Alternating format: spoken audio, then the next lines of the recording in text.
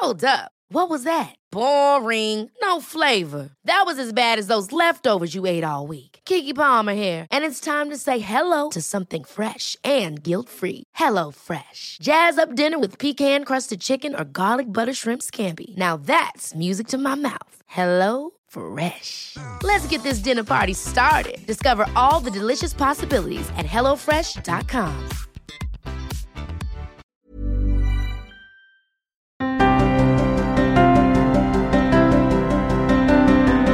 Welcome to Well Far, the weekly running podcast that will be by your side as you train for 26.2. It's hosted by me, Amy Hopkinson. By day, I'm Women's Health Digital Editor, but when not in the office, I'm a marathon runner too. So this year, with the race on the horizon, I'm here to help with blisters and bruises, runners' highs and lows, what to eat before Sunday run day, and how the heck you refuel after. No doubt you're already wondering why on earth you signed up to run a race and questioning if the blisters, chafe and dark runs are worth it. So today I bring you the ultimate runspiration in the form of Team GB runner Dina Asher-Smith. So put on your trainers, plug yourself in and let's crush your anxieties with her best training advice.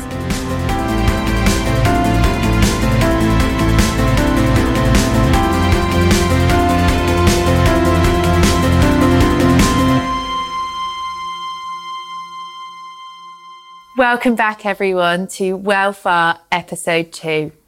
I want to start today by saying a big thank you for every like, comment, DM and kind word which has come my way in the past week, and also not forgetting the thousands of you who have listened to Well Far.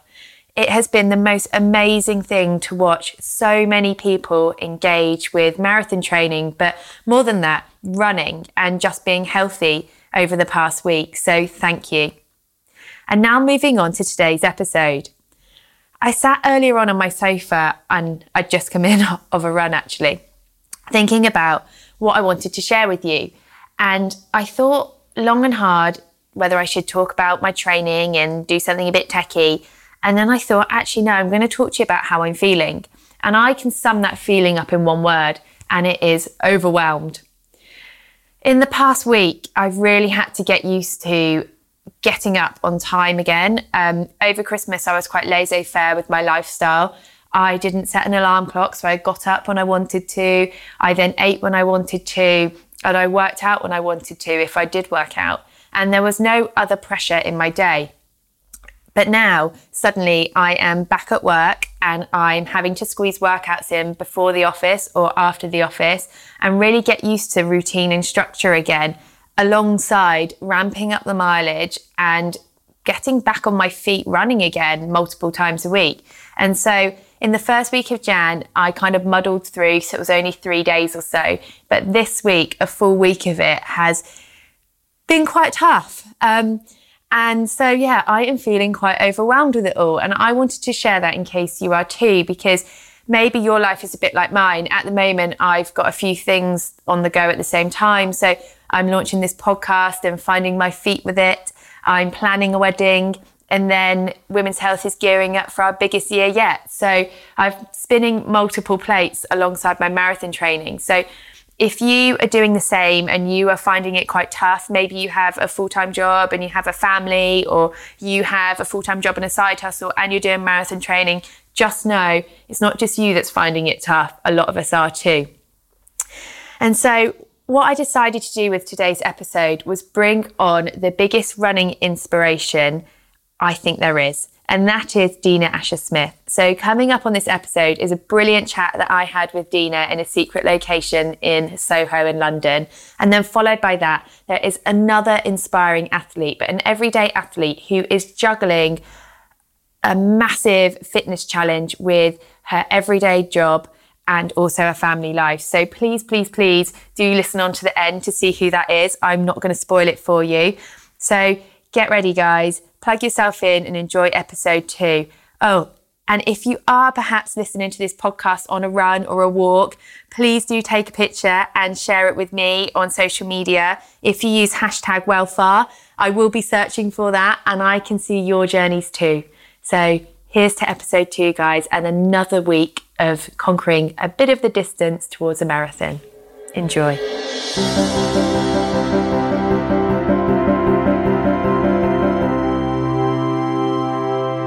am so excited today to be here with Dina Asher-Smith, the breakout Team GB star we've all been waiting for. Not only did she win gold in the 100 metres, 200 metres and 4x100 metre relay at this year's European Championships, but she graduated from King's College London with a degree in history and is super down to earth. I couldn't think of someone more inspiring than her to motivate us all to get training this winter than Dina. Welcome. Well, that's a really nice intro. Thank you so much. No, I mean, you are one busy woman. Yeah, I mean, I love being busy because obviously it keeps your mind so active. But yeah, very, very busy. But it's been great since obviously the Europeans. What a 2018. Yeah, it was really, really special. I mean, I kind of surpassed all my expectations going into it. I'd hoped that I would run fast. I hoped that I would do well at the European Championships, but obviously to come away with 3 golds and 2 new British records is pretty special. Wow. And was there anything you did differently in your training to make that happen? Weirdly enough, I don't think there was. I think the biggest change was my mindset, because the year before, in 2017, I broke my foot in February, and then I had the World Championships in August to make, which I think, 6 months. So I had to kind of come back, have a surgery, put some screws in off my feet for 3 months, 3 months, yeah. And then walk, jog, run, sprint again, and then be in world-class shape for the World Championships. So that in itself was a test. Who didn't know if I could do it, both mentally and physically, all at the same time, like as graduating as well. So it's quite stressful. But I managed to kind of pull it off, and I came 4th in the Worlds, and we got a silver medal in the relay, which is quite strange, because I didn't think that I could do that well after having that kind of year. I thought that I could make it back and I could be in world-class shape, but I didn't think that I maybe could make top 8 in the world, let alone almost get a medal at the World Championships and come 4th. So that experience gave me so much confidence going into this year, because I thought, hey, if I've had like 6 weeks training and that happened, if as long as I stay injury-free, it can be pretty good this year. But yeah, I think it was a change in my mindset, just having a lot more self-belief and self-confidence in my own abilities, because before then I didn't think that I could do that kind of thing, and then it happened, so I was like, just go for it. I suppose, was that your first experience of big injury? It was the biggest injury I've ever had, yes, but it wasn't my first experience with injury. But I feel like the way that I tackled this one was different, because I kind of just told myself that I was going to be relentless with my rehab. I was going to be very, very focused with how I came back, and I wasn't going to take no for an answer. I thought that I was just going to try and hope for the best, really, and really push the boundaries and push my body and my mind to the max to make sure that I could come back for the World Championships. Didn't know if I could pull it off, and we made it. But yeah. Amazing. And obviously, because you were less physically active, so did you find that you had to stay more mentally active? Oh no, yeah, I mean, I was finishing my degree, so I had my dissertation to do, I had my exams, so I remember being very stressed, like mentally, oh my gosh, it's so difficult, don't want to fail my degree. But physically, actually, I was training far more than I normally do, because even though I train 6 days a week anyways, I don't know how much more you could do. But obviously with the rehab, when I could move my foot, when I wasn't in the cast, I was doing exercises every single day and getting treatment every day.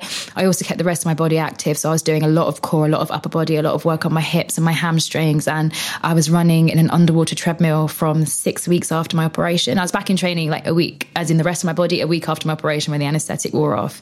So I was walking and running from 6 weeks post-op. So I had a lot of work in me. I was very strong, which is why when I was able to run, I was in good shape, because I've been, really relentless with my rehab. Yeah. That's very impressive. Stressful, but it paid off. Yes. And you've just mentioned that you do a lot of core work. Mm-hmm. Do you find that is, as much as you do obviously a lot of run training, do you do a lot of strength training and stability work? I do so much core and stability. I think personally I'm hypermobile and quite clumsy, so coordination is also in there. Believe it or not, I'm one of those people that needs coordination exercises to keep me putting one foot in front of the other and not tripping over my own feet.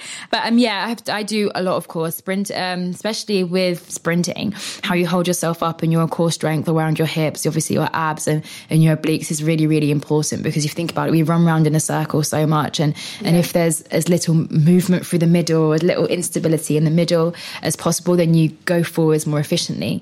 So lots and lots of core, lots of stability work, especially after you broke your foot. You need your ankle to be as strong as possible, and coordination, because I'm clumsy.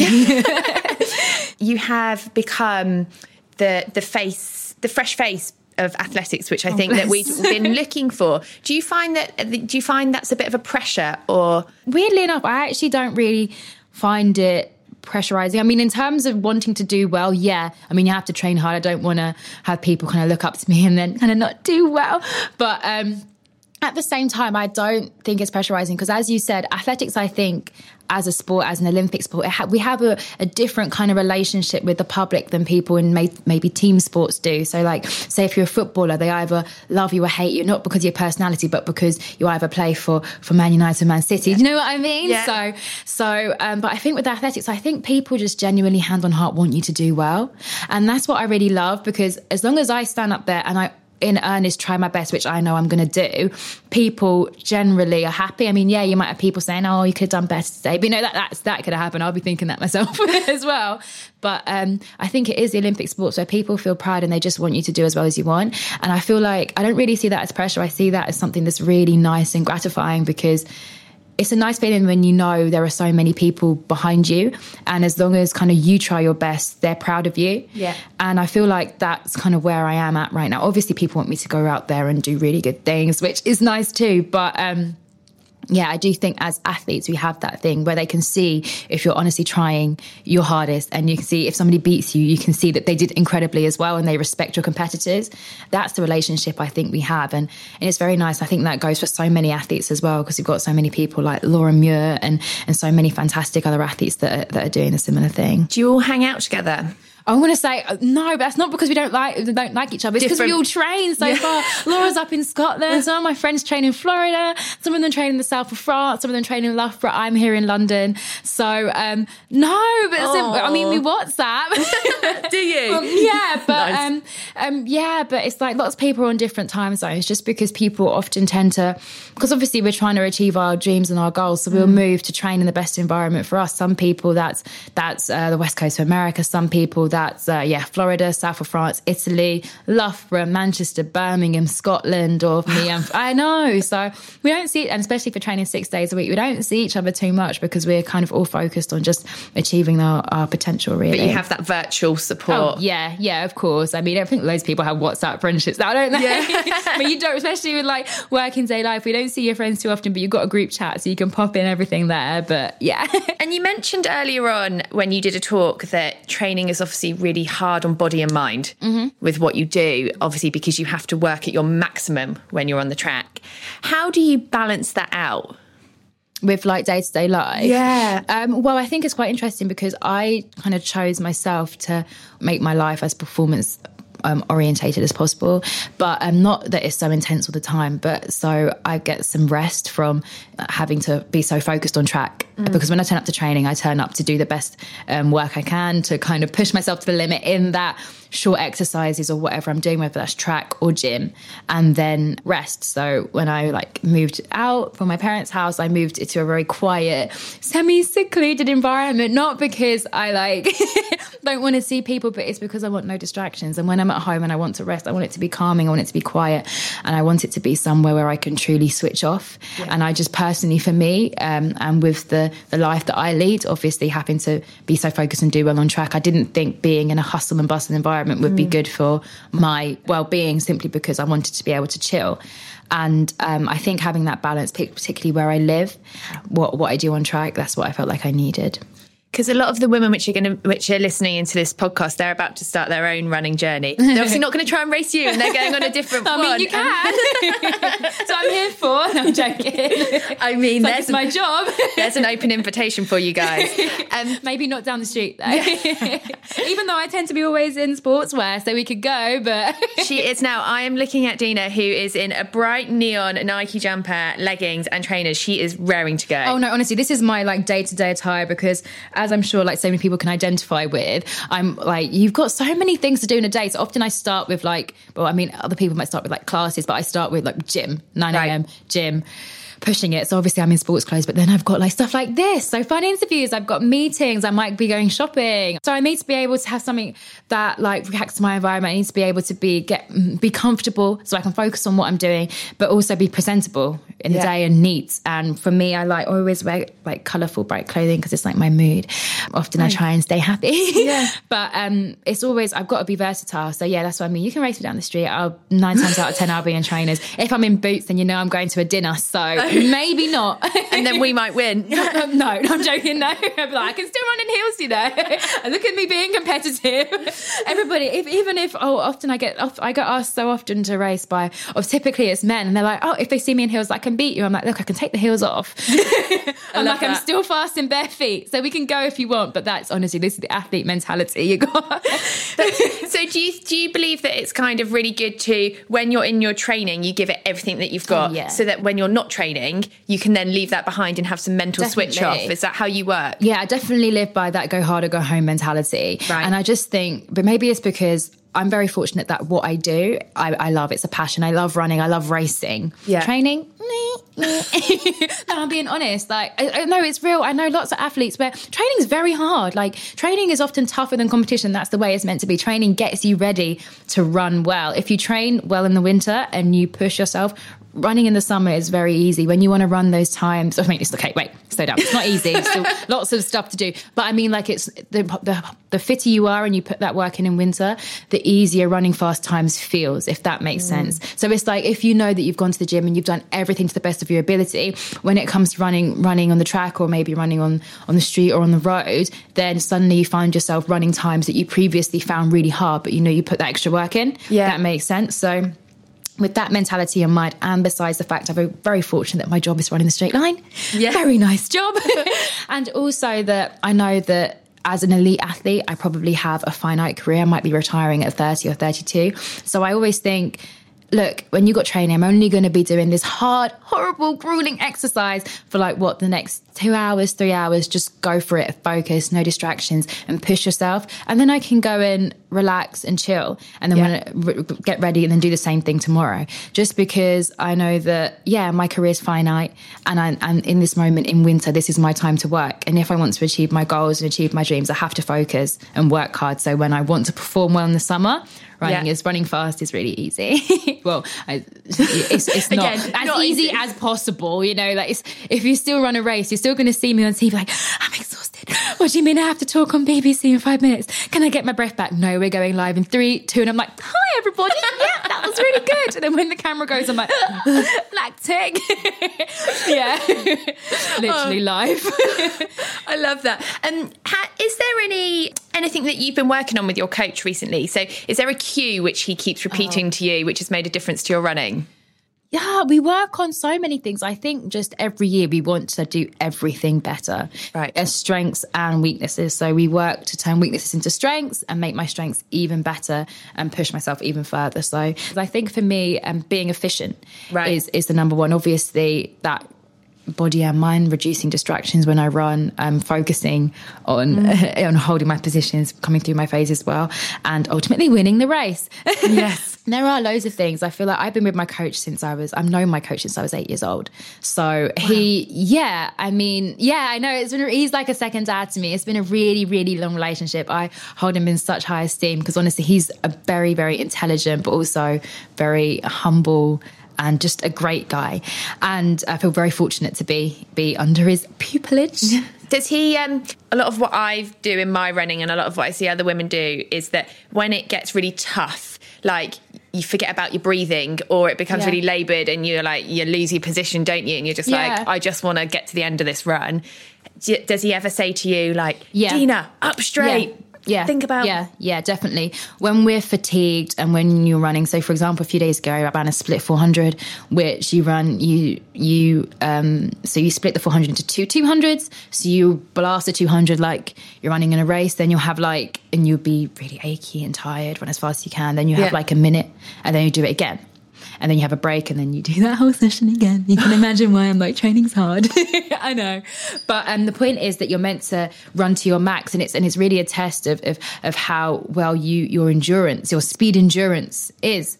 So for me, that is making sure that my mind stays focused, because it's very, very easy when you're actually tired. The first thing to go is your focus and your concentration in your mind. You start thinking, as soon as you start thinking, oh my gosh, I'm tired, then suddenly you're not thinking about what your body's doing just for that split second. And my life goes, medals are won and lost in hundreds of thousands of seconds. So you can't really afford for your mind to be doing that. And in that moment, when he sees that maybe my arm starts to flop a bit, or my body starts to go a bit wobbly, it is that pick up and relax and stay focused, because even though I'm tired, even though my mind is telling me that I'm tired, your body might not actually be feeling the same. As I kind of learned throughout the years, that your mind is often weaker than your body is in itself. So as long as you tell your mind, no, I can do this, your body will find a way. I mean, I'm not saying push yourself to injury, but you know what I mean? So it's just about keeping your mind in track. And he was often shouting at me to stay focused and push through the line, which is obviously telling you that keep your mind on it because your body can do it. I love that. And obviously we're having this chat over you sipping a green tea. And you recently spoke about that you've been quite disciplined with your diet this year. Yeah. And you were really looking forward to having a massive cheat day at the end of season. Do you think like the dietary discipline has helped your training? Definitely, because ultimately you are made up of what you eat, you are made up of what you put in. So I try and put in good quality proteins, appropriate carbohydrates, so I have the energy to finish all my sessions to the maximum capabilities. I feel like people try and like miss out on carbs when they're training, and obviously this time of year when I'm doing lots and lots of hard work, I need my energy levels to be up so I can finish the reps to my maximum capability. But obviously when I'm racing and I'm doing 10-second bursts, I can drop them a bit, but I still need them in because I need the energy. That's where you get your energy from, so you need your carbohydrates. But definitely high protein, high in fibre, spinach, you know, all those 5 a day things that everybody told us at school. I'm actually one of those people that abides by that lifestyle. But I do love a cheat day. You do love a cheat day? Gosh, yes. Warm brownies and ice cream, cake. Oh, is it sweet stuff you really crave? Yeah. I mean, sometimes you just want a pizza, but or a Chinese. But yeah. Often it's sweet stuff that I crave. And so to round this amazing chat off that we've had, you're just such a bubble of energy, and it's so lovely to sit here with you. But for the women which are starting their own running journey, what's one piece of advice that you would give them to help them stay on that journey? Because I think it's quite easy to give up. It is. When you start running, because it's quite solitary sometimes. Can be, yeah. So do you have any advice for women starting out? Probably have more than one tip. Firstly, podcasts, music, something in your ear so you don't feel, so you're not just kind of going through it. Because, so you've got something to listen to. Try and maybe do it with a friend. That makes it always so much easier. Yeah, I would just say be patient with yourself and be forgiving to yourself as well, because there might be days that you wake up and you don't want to do it. Yeah. That's real. Like, I feel that not every day, but I feel that often with training as well. When you wake up and you're like, oh, I don't want to do this. But then you kind of just got to be like, remember why you're doing it, remember why you started. Because I'm not going to sit here and pretend that every day you're going to feel 100%, wake up, bounce full of energy, and then you're going to go smash it out. Sometimes you're going to do it when you don't feel like it, but that's when you make the most improvements. That's when you're actually kind of growing yourself. Yeah. Because that's the time when maybe it would be easy to drop off and be like, I don't feel like it today. And then you get into the routine. But you've got to be forgiving to yourself and allow yourself to feel like you don't want to do it, and don't punish yourself and don't think, oh, I'm so bad, I don't want to do it. Like, that's normal, but do it anyway. And that's when the improvements come, because that's when it becomes something that becomes ingrained to your life, and that's when it has the effect on your health and your mood. But yeah, be forgiving, be patient with yourself. Improvements won't come all the time, but stick at it. Yeah. I love that. I'm just now imagining you waking up and doing like visualizations of your big goals. No, honestly, you've just got, because I think people often think that athletes 24/7 are like, I want to do it, which, I mean, so often we are, and I have to admit that our lives are more tailored towards that mentality than most people. But at the same time, there are days when I wake up and I'm like, oh, I've got a really, really nasty session today. Don't feel like it. But I also know that each day is a little piece in a big puzzle. So you have to do each piece if you want to see the end result. And I might turn up to the track and I might not be in the mood, but that doesn't mean that I'm not going to give 100%. You don't have to be feeling it to still try your best. You know? Yeah, no, I totally know that. Yeah. And so last thing, what is your goal for 2019? Oh, run faster than I did the year before. Ooh. That's always my goal. Always. I just want to improve. I want to always be the best person, the best athlete that I can be, run faster, be more efficient than I was the year before. Well, I cannot wait to follow this journey, and I'm sure everyone else at home will be behind you and rooting for you. It's the best place to follow you on Instagram. Oh, Instagram, Twitter, yeah. Well, thank you very much.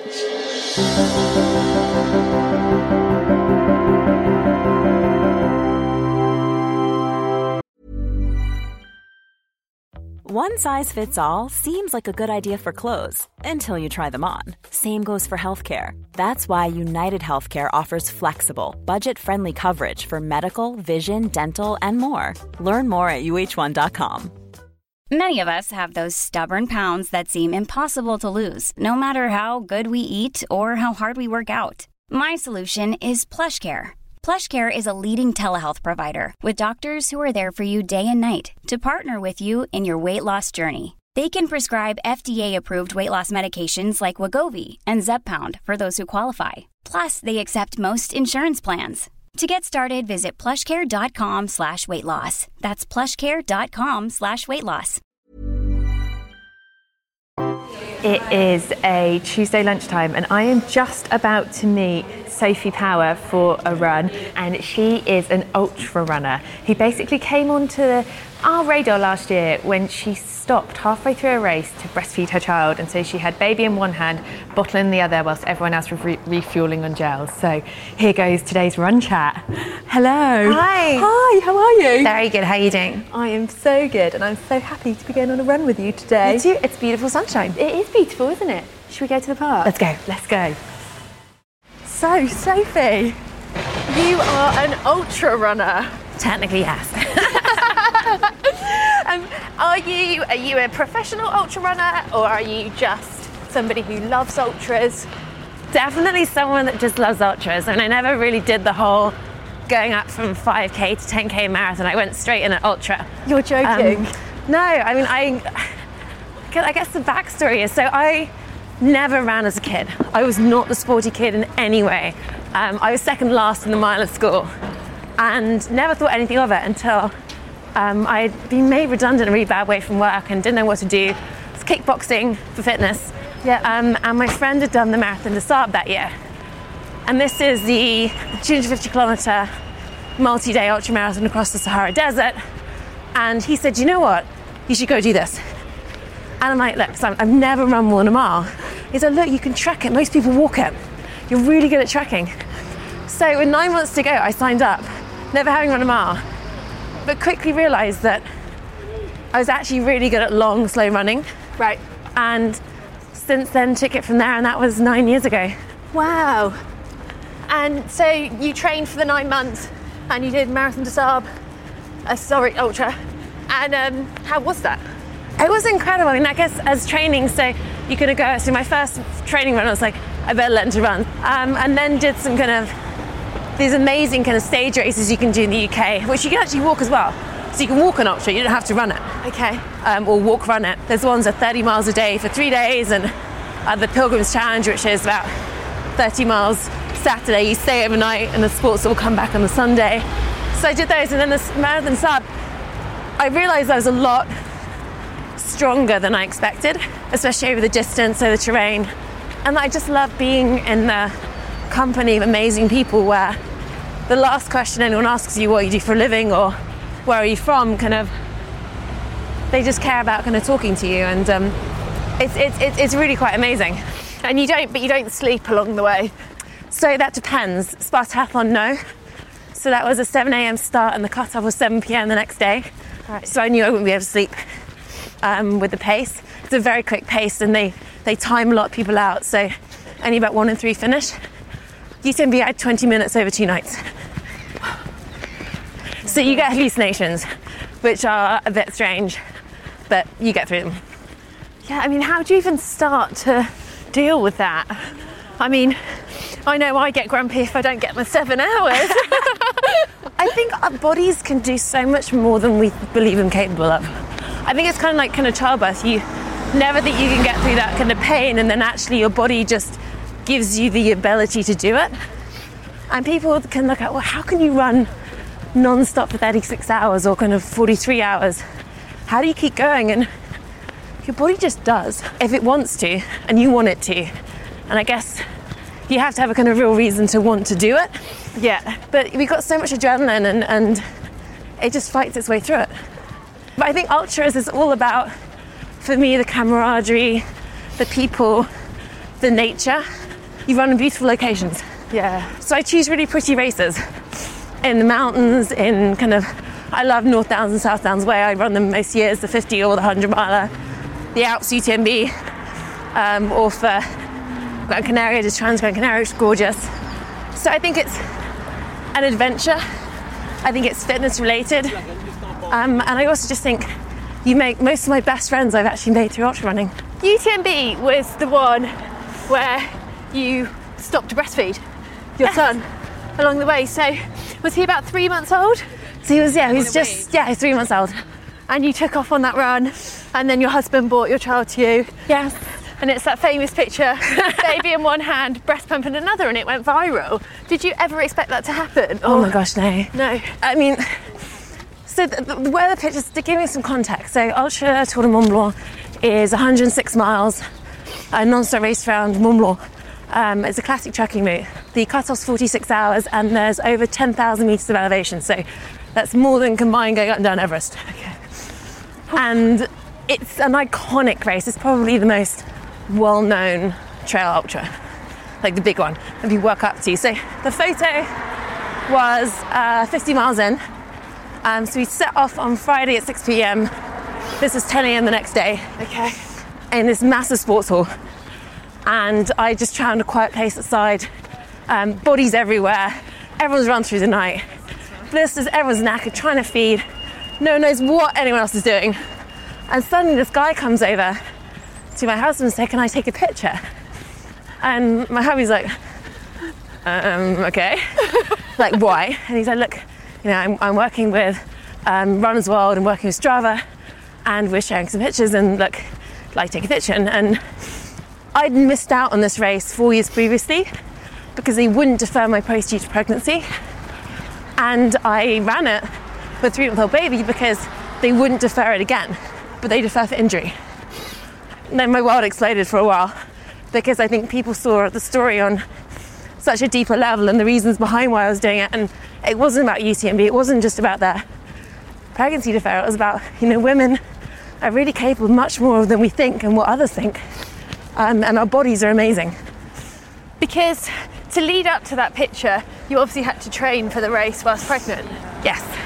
Did you find that, if you haven't seen Sophie's training on Instagram, you do need to check it out, doing those tricep dips at 8 months pregnant is simply inspiring. But did you find that a lot of people maybe reacted perhaps negatively to such intense training whilst pregnant?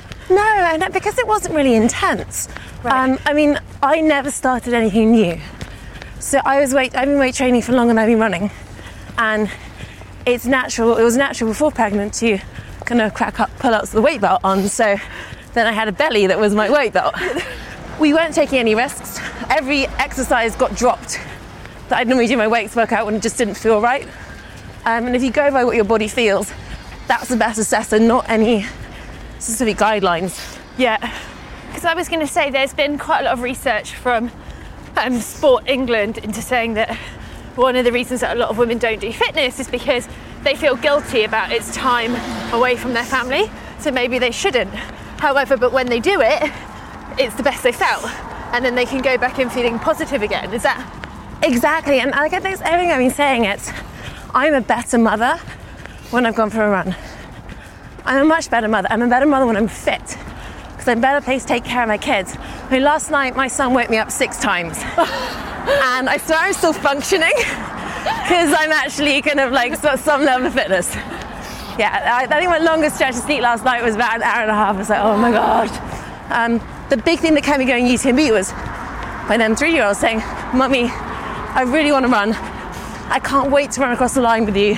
Oh. Like, I really hope we get there." And he did his own little 400-meter race for 3-year-olds. So it was the cutest thing ever. So that picture was the second picture that stole my heart. you with your 3-month-old, and then your little one just crossing the line. I mean, that was in my mind for most of those 43 hours. That really kept me going. And I was never a sporty kid, as I said. And I think for me, wanting to bring my kids up with a love of fitness of any sort throughout their day, kind of just being active, is really important to me. So that kept me going too. Oh, it's amazing. And you're actually, so aside from being a mum, an ultramarathon runner, you're also a female entrepreneur as well. Yes. Correct me if I'm wrong, but you've started a business to help clean up our air.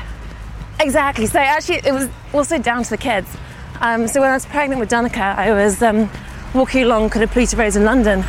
And so we moved our family out to Surrey 3 weeks ago, partly because of it, but we've been living in Islington. And the air's very polluted.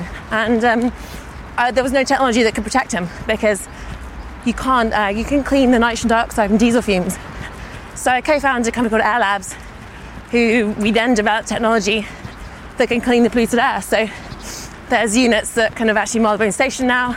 We've just an amazing collaboration with Stella McCartney to clean her London store and launch an air bubble which can clean the air inside the car. Wow.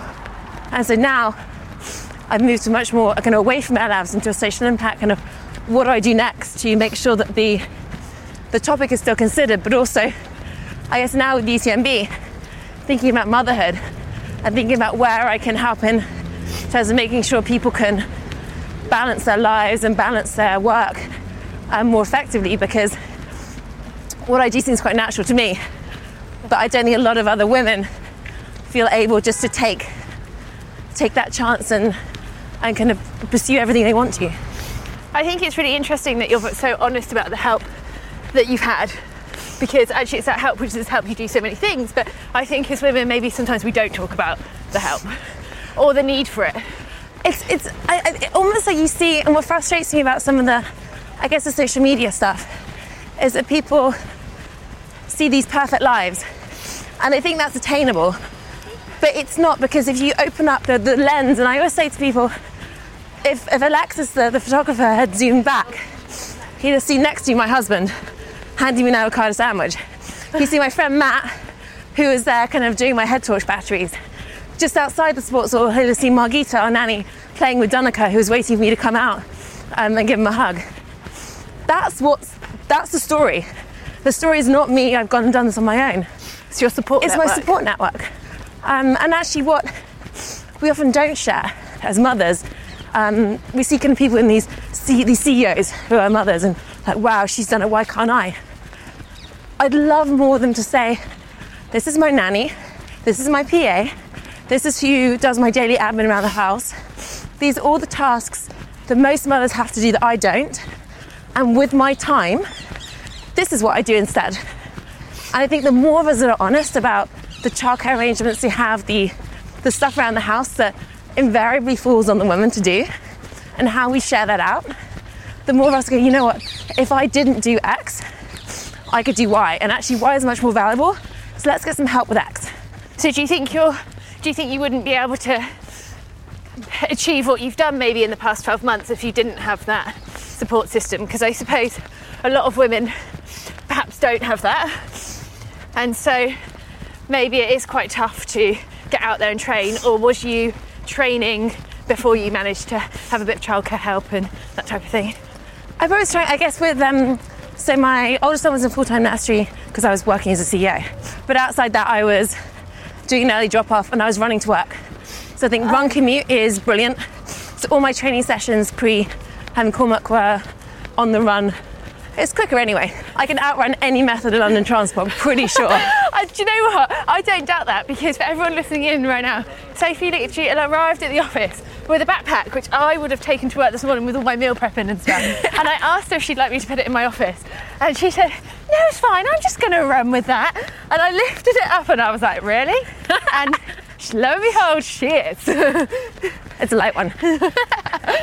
I think anyone that run commutes realises, how do you fit in exercise in your day and actually making things quicker? So I still run around doing all the errands. I think you can certainly fit in fitness anywhere, and really breaking down your day and going, where can I do stuff? So it's fitting in things just wherever you can.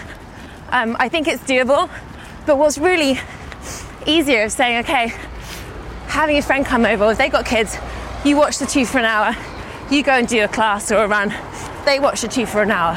thinking how like your friends say, we'd like to help. Great. Look after my children for 1 hour. Let me do something. Get the family involved. Just get any kind of support you can involved. People are far more willing to help than you think. That's such a great tip. I hadn't heard of that one before. I think it really is kind of making it okay for mums to ask for help. Yeah. And making it actually a strength thing, saying, you know what, I've got this inner strength and I need this. Have you had any injuries in the past which you're now like, I'm never going to get that again, so I do this in my training? Oh gosh, yes. So I'm very lucky. I think doing a lot of weight training as a runner is really important, especially running specific. So kind of lunges, I do hamstring lunges and step-ins with big heavy weights that your legs are never kind of in the same plane, so it's always like running. I've never really done squats because when are your feet side by side when you're running? Never. It's like single leg, deadlift type things. But on Spartathlon, my quad exploded, pretty much exploded. I had a huge edema in it, and it was about mile 138. And I'd just been running this camber and on concrete, which I'd never really done before. And it was just taking a little bit more pressure than the other one for 138 miles. So I had to limp the last 15 miles down a hill as quick as possible to make the time cut off. So I do a lot more kind of quad training, which is really important for UTMB for the downhills. Yeah. So a lot of kind of pressure on and off the quads in different ways. That's been the one big change I made. And I'm really interested to know what you fuel all this training with.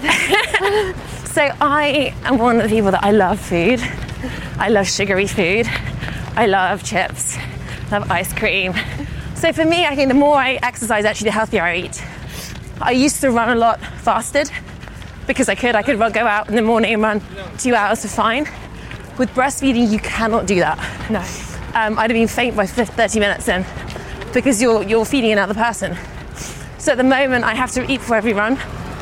We're kind of trying to be off sugar for January, which is difficult. But no, I think it's mostly right. It's a lot of kind of complex carbs. It's a lot of porridge. There's a lot of kind of lean meats and eggs. But the naughty bits around the edges, they kind of get taken care of by the miles. Yeah. I say I'm not a pro athlete, so I do none of the stuff that you're supposed to do, like put your legs up and do your massage and do your supplement thing and like never. Anyway, I read it in the magazine and go, yeah, you should do this. And it's like, yeah, that sounds like a great idea. Completely out the window. Sometimes I'm kind of worried. I mean, a lot of times I'm just like, how do I get home to the boys?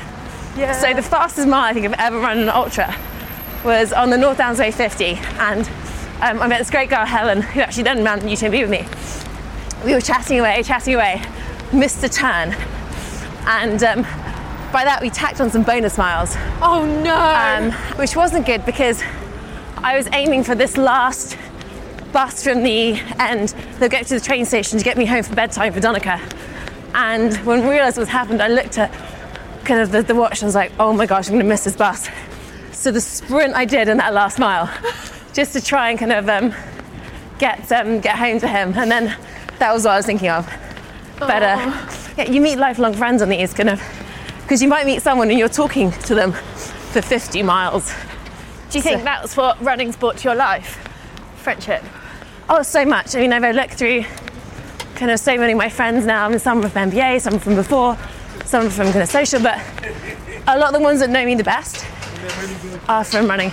It's a type of person that's an ultra runner, but they're a really friendly bunch. So anyone that finds running remotely scary, and I didn't join a run club for years because I found it scary and quite intimidating. Yeah. The ultra club's full of walkers. It's a little bit older. Yeah, it's full of a bunch of friendly people, so, and it's open to anyone. So you want to run an ultra? There's a 7 o'clock walker start for a lot of 30-mile races. Nice. Go and walk it. You've still done an ultra. You do not have to run every step. Wow. I think that is the perfect place to finish this run on. What a good run it has been with you. Thank you. So eye-opening to hear how you're fitting it all in and doing it all. It's amazing. And for everyone that's listening in, how can they follow your journey? So after UTMB, I realised I had to work out how to use Instagram. So I'm ultra_Sophie. Yeah. And I'll be kind of sharing hopefully a few more of the ultra non-pregnancy, but also kind of keeping the kids along as well. Amazing. Well, thanks very much, guys. Until next week. Thank you so much for listening to Wellfar, your guide to conquering 26.2. If you've enjoyed this episode, please do take 30 seconds to rate and review us on iTunes. It really does make all the difference, and I and the team read absolutely everything you write, which means the world to us. New episodes will be released every Sunday on all the usual podcast platforms, so please do subscribe and never miss a notification. Until then, thanks again to all of you for listening and supporting us, and thanks to Mags Creative, the producers of this show.